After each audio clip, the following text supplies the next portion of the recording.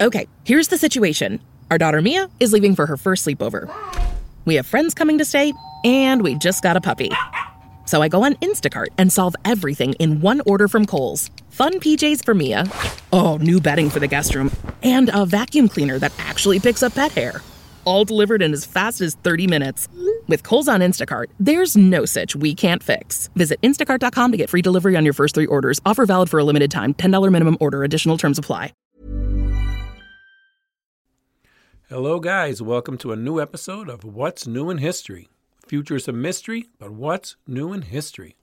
There's a few articles that I'm going to put together here into an episode on a topic I've been interested in for a long time. I talk about it sometimes in the regular podcasts about the way back, about the dawn of history, the beginnings of civilization. I've heard this era and this time and this place, it's called as the 0 point of history. And we're starting to learn a lot of new things about this. We've been starting to learn about them. Archaeologists and historians, some, have been challenging the standard wisdom, and they were like, that's a little crazy, and maybe wasn't, agreed upon. And sure, it's still not completely agreed upon, but we're really starting to turn a corner and find some really new things. It's hard to say, that's not true, you're just crazy, right? So, and maybe in a few years, we'll have another episode that changes all this. And maybe some of you people, and maybe some people would disagree with me. And if you do, or you know someone who does, then let me know. Let me know what you think. I want to hear from you guys. I want to hear about, what you think about this. Sometimes I feel like, I always think about Mother Teresa. After she died, they found her diary. And she said, she had written in it that to Jesus. And she said, Jesus, I never hear from you. I pray from you all the time, and I just feel so lonely, and I never hear back from you. Well, that's understandable in my opinion. But for you guys, there's a few of you that could probably shoot me an email, tell me I'm wrong, tell me I'm right, tell me what you like, tell me what you don't like. I'd really appreciate it. So, and if you know someone who does, who thinks it's wrong too, and you say, hey, my brother disagrees with you. But there's one caveat. If they're going to tell you that aliens or Atlanteans involved in this, I'm definitely not interested. Because this topic, I believe, has a little bit of a Atlantean mystery in it from our friend Mr. Hancock, who is a great entertainer, but that's about it. So like I said, we're going to go way back. And we're going to go to the cradle of civilization, which today is going to be Anatolia, modern Turkey. And we might talk about the Levant a little. And it's kind of Mesopotamia. It's kind of the Fertile Crescent. And yes, the modern humans did come out of Africa, stopped surely in Egypt and lingered around. And even Arabia was a grassland at this time that we're talking about. But I don't want to digress too much. Today's topic is Anatolia, which is, like I said, modern-day Turkey.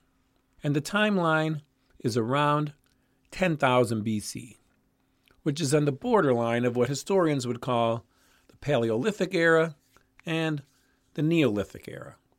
And if you look this up, you'll find different ideas of when the Neolithic starts and ends. And these discoveries are going to blur those lines, which are already blurred a little more, maybe a lot more. It's funny, when I was doing the research for this, I find a lot of things and I get down rabbit holes and I find funny stuff. And I found one thing, I think I was looking like, when is the Paleolithic era or something like that? And I found it's probably high school, it could be early college, test, sort of like a little worksheet. I'm going to read it to you because this is what the books say. This is what the standard wisdom that we learn. And here we go. The Paleolithic era, or the Old Stone Age, is a period of prehistory from about 2.6 million years ago to around 10,000 years ago. Well, that's a pretty long time. The Neolithic era, or New Stone Age, began around 10,000 BC and ended between 4,500 and 2,000 BC in various parts of the world. Paleolithic humans lived in a nomadic lifestyle in small groups. They used primitive stone tools, and their survival depended heavily on their environment and climate. Neolithic humans discovered agriculture and domesticated animals, which allowed them to settle down in one area. Lifestyle. Paleolithic people were hunter-gatherers. They were nomads who lived in tribes and relied on hunting, fishing, and gathering wild fruits. They hunted animals like bison, mammoths, bears, and deer. Meat was a source of food, and animal hide was used to make clothes. They lived in clans of 20 to 30 people in caves, outdoors or in cabins made of tree branches and animal skin. The Neolithic era began when humans discovered agriculture and raising cattle, parentheses, domestication, which allowed them to no longer have a nomadic lifestyle. They were able to settle in fertile areas with a predictable climate, usually near river basins. Rice and wheat were the first plants they cultivated, and the first animals to be domesticated were dogs, goats, sheep, oxen, and horses. End quote. So, like it says there, generally we think the Neolithic era to be the advent of agriculture, the invention, the beginning of agriculture. That's when you settle down. Once you stopped looking for wild berries, then you figured out, wow, I could just plant a seed, and wow, amazing. 2.6 million years of picking seeds, and no one ever knew how to plant a seed, right? My history books always put that sometime around 9,000, 8,000 BC. And we're not going to get into Catahoyuk, but Catahoyuk is a farming community around 8,000, 7,500 BC, and of course Anatolia, which is where a lot of this exciting stuff is happening. They're true farmers. Okay, but we're back to 10,000 BC. So they make it they were like cavemen, and all of a sudden, before you know it, poof, there you go. Only a few short years, like maybe 4,000 or 5,000 short years, and you start getting cities and true civilization. But it's funny how, of course, in this time of history, things move slower. But, 4,000 years is a long time. So, and like I said, a lot of scholars are starting to question this narrative, and we're backing it up with evidence. And this episode here, we have some evidence. Like I mentioned before, if I didn't mention it, I mentioned it in my Fan of History podcast. One of my new favorite big sweep of history books is called The Dawn of Everything, A New History of Humanity, and it's by David Graeber and David Wengrow. Unfortunately, Mr. Graeber died right after the book was published, but David Wengrow, he's been making the media rounds for the last year or so, and you may have seen him or maybe even read the book. I highly recommend it, and I'll put some links to some of his interviews. And I could put a link, I guess, to the book in the show notes. I'll give you a lot of links. So these guys, Wengrow and Graeber, they go after the idea that before farming, people were just like a bunch of dumb cavemen living in small bands, for thousands of years until farming just changed everything. And if you have read this book, I think you're going to be interested in these new finds. And we're going to talk about a few sites and a few articles for this episode. And the time frame again, 10,000 BC. Anatolia, modern-day Turkey. One of the best sites, best-known sites you may have heard of is called Göbekli Tepe. It was excavated a long time ago. I think it was in the 90s. And it's been being excavated.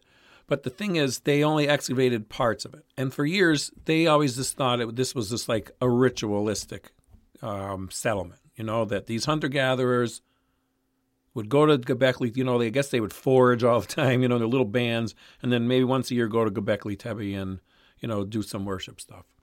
But this is what we're, saying is maybe that's not what really happened. Also, the word tepe, you'll hear that a lot, is it's a Turkish word that means artificial mound or hill. It's kind of like the word tell, like in Syria and in the Levant / modern-day Israel. You'll say tell this, tell that. That means it's like a mound. And basically, these things are all over the place, and people didn't used to know what they were, but now we know they're archaeological gold because they're just like settlements and cities even, and things are built on top of each other, and then they come, they end up having a mound, and then archaeologists start digging through it, and they, it's great. So, after the find of Göbekli Tepe, they've now found about 15 more sites around the same area. I've heard it called a constellation of sites, which is a real good way to put it. There's these sites all over the place.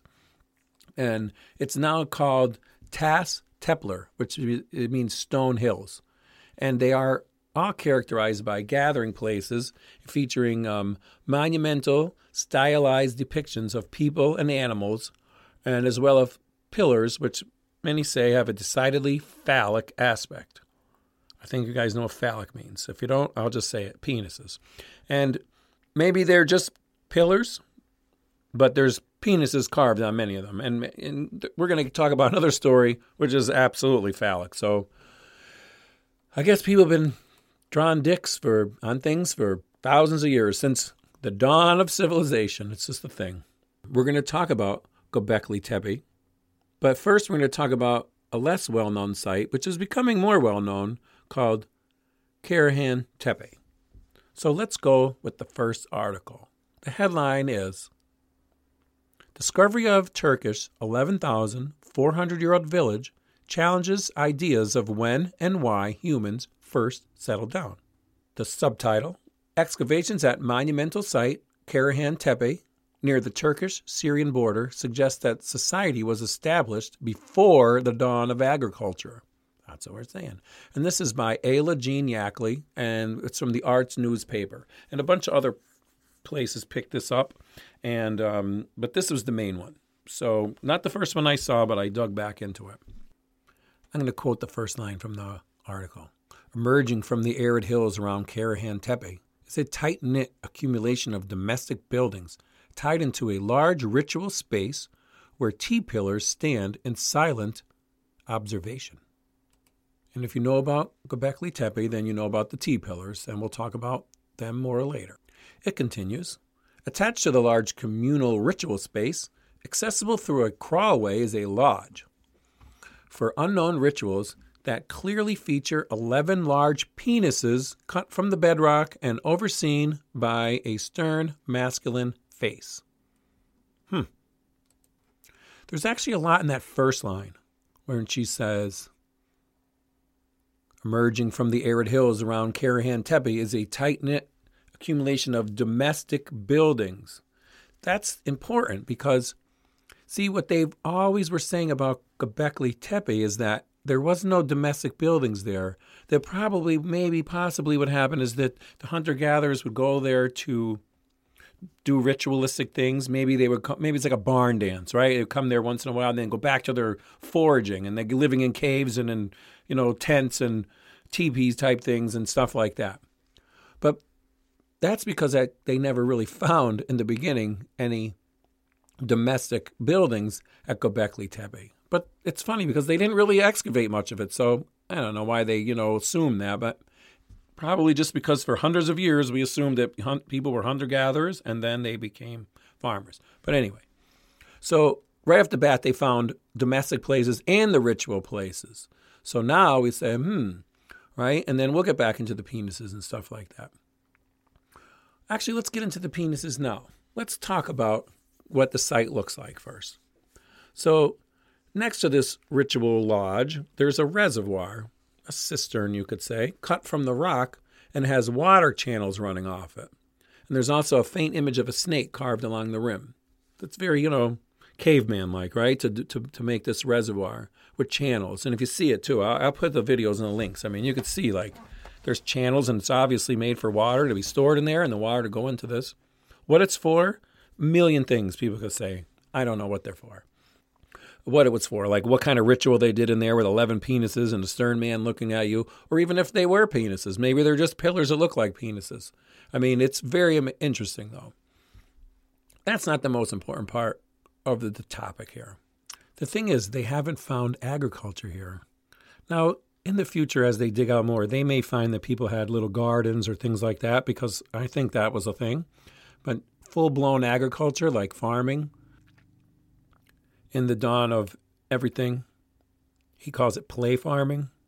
I'm sure they didn't consider it playing. They had to survive, but it's not like farming. Well, I'm a gardener. I'm a play farmer, right? I garden things. I eat. I could can stuff. I could, but I'm a play farmer, right? I'm not a farmer. I don't have tractors. I don't have a field of wheat. I'm not storing bushels and bushels of grain, all that kind of thing. We don't have any evidence of full-blown agriculture here, and there won't be. Like I say, they may find a little bit of gardening and that kind of thing, but you won't find full-blown agriculture.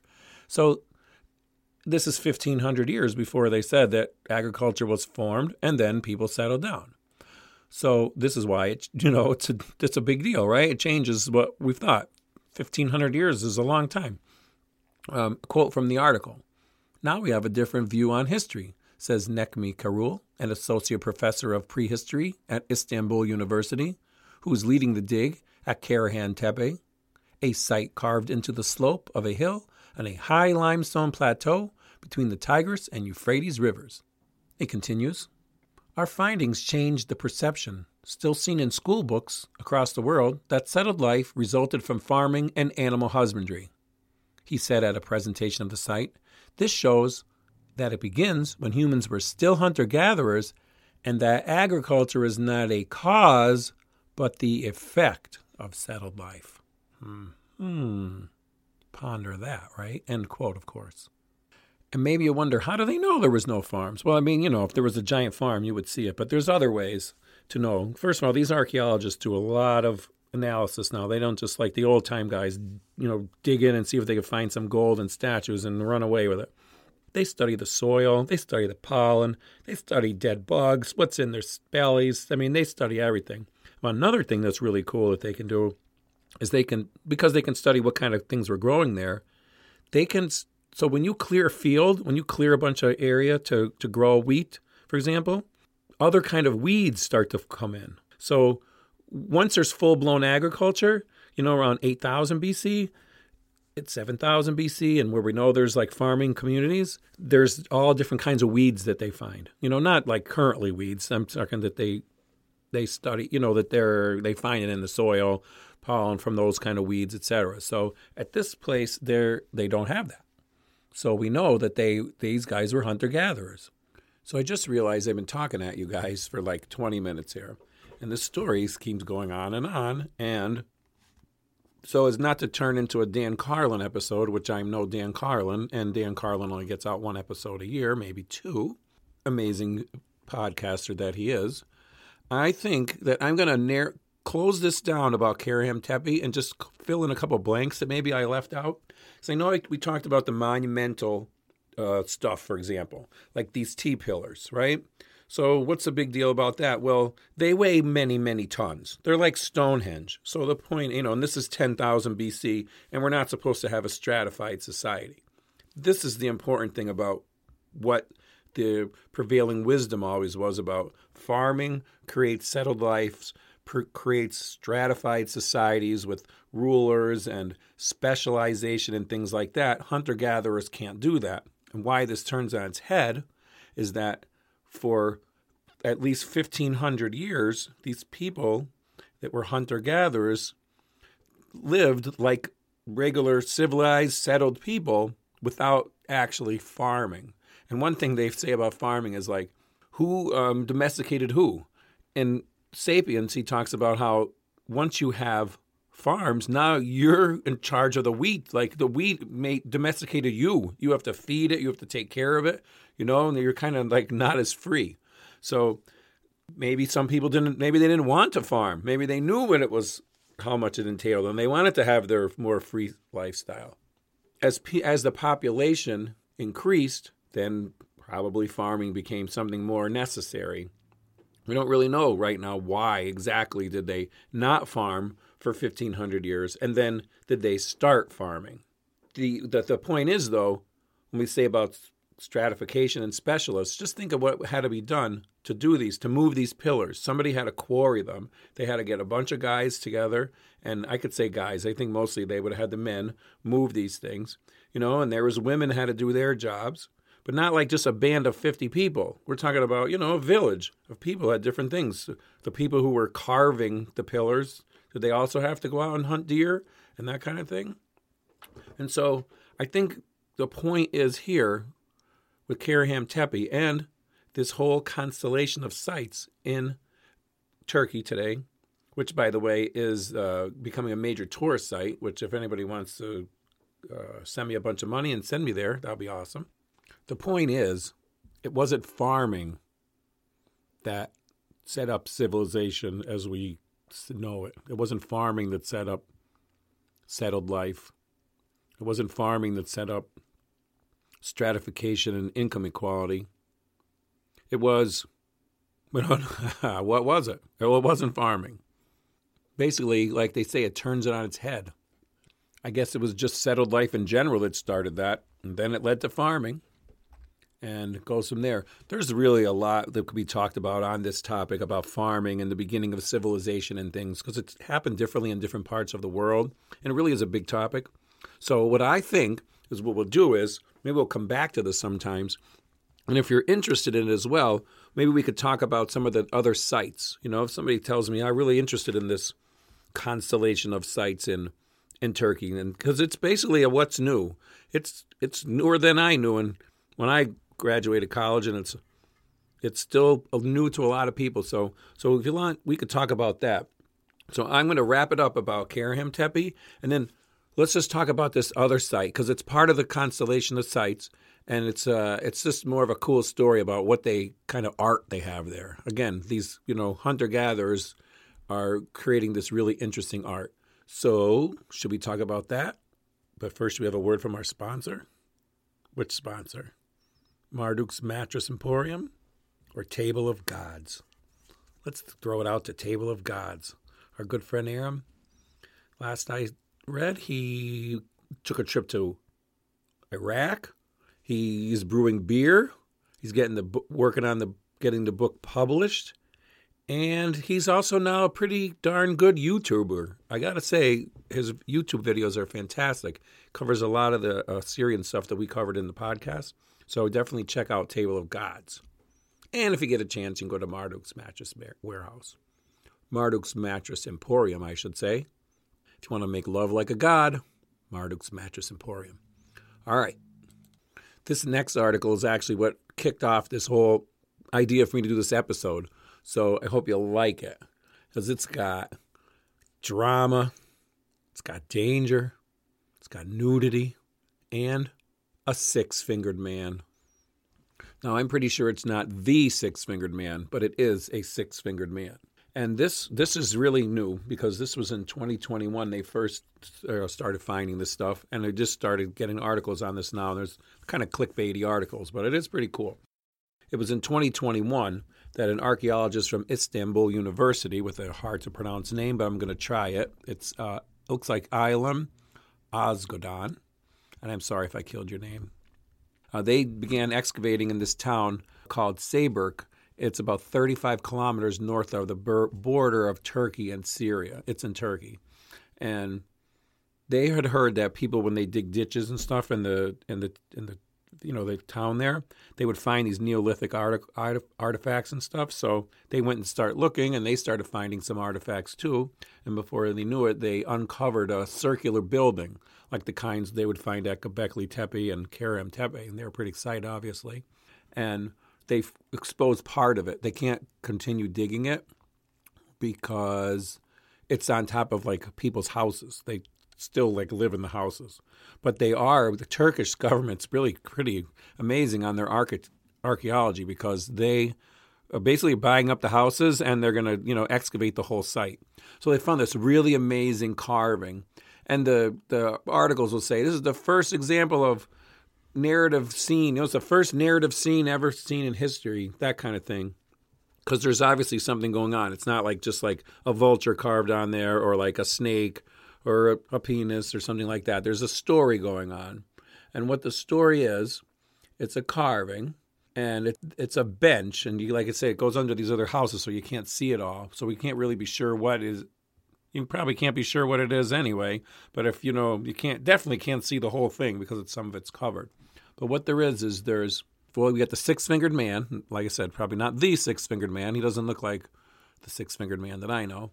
But he is squatting, and he's holding, it looks like it's either a snake or a rattle, and he's shaking it at a bull, because bulls were wild in these days. That was one of the things they would have hunted.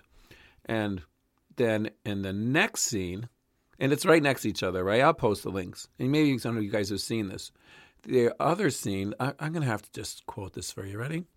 Ozgodan says, in the other scene, 2 leopards flank a person depicted facing forward and clutching an erect penis, in what Ozgodan calls an indifferent stance in the face of danger. So it's definitely a guy. You could see him. He's standing there. He's holding it.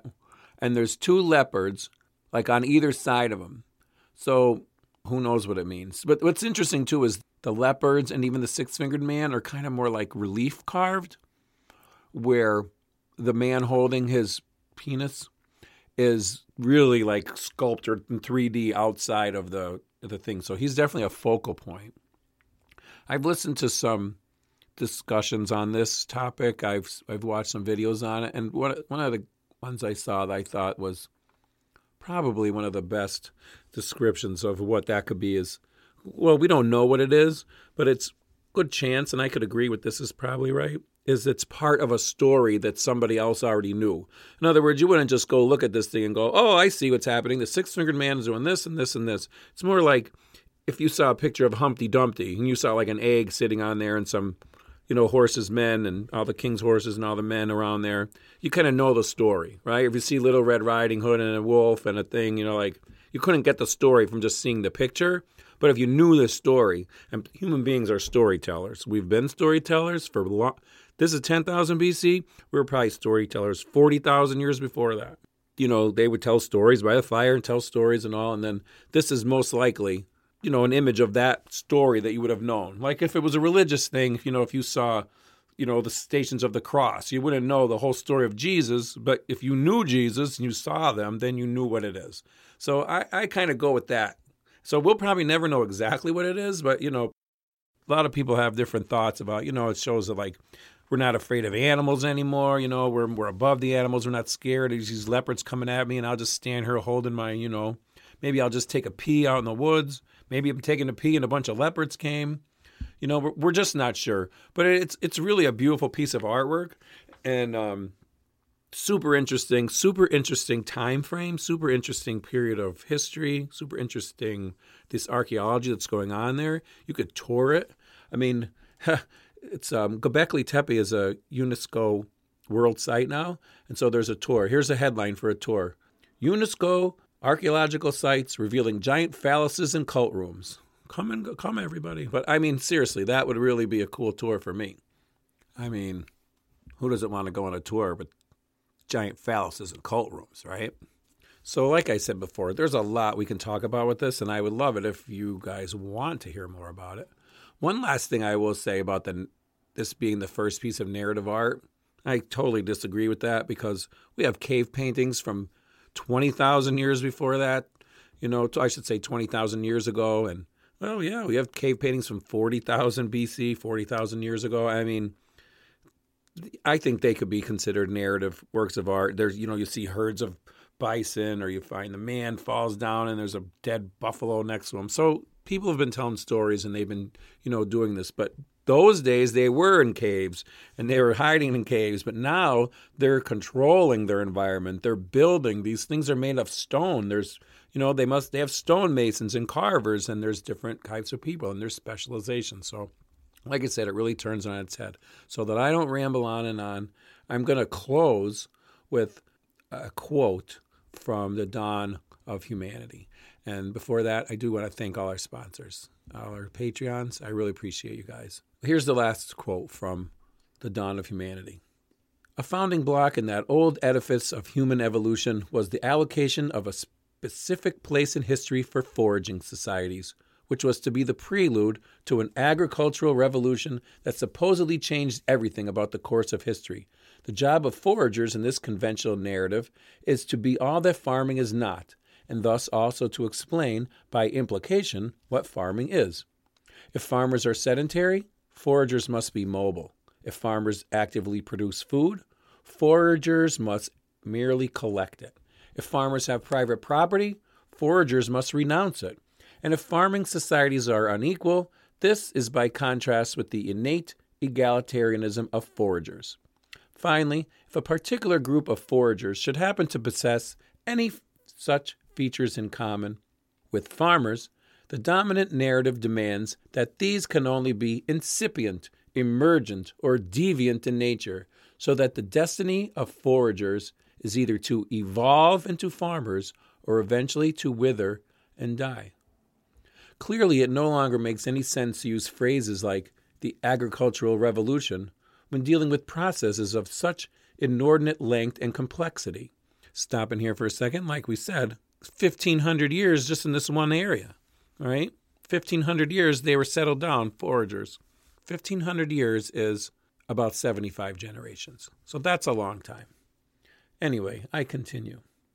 And since there was no Eden-like state from which the first farmers could take their first steps on the road to inequality, it makes even less sense to talk about agriculture as marking the origins of social rank, inequality, or private property.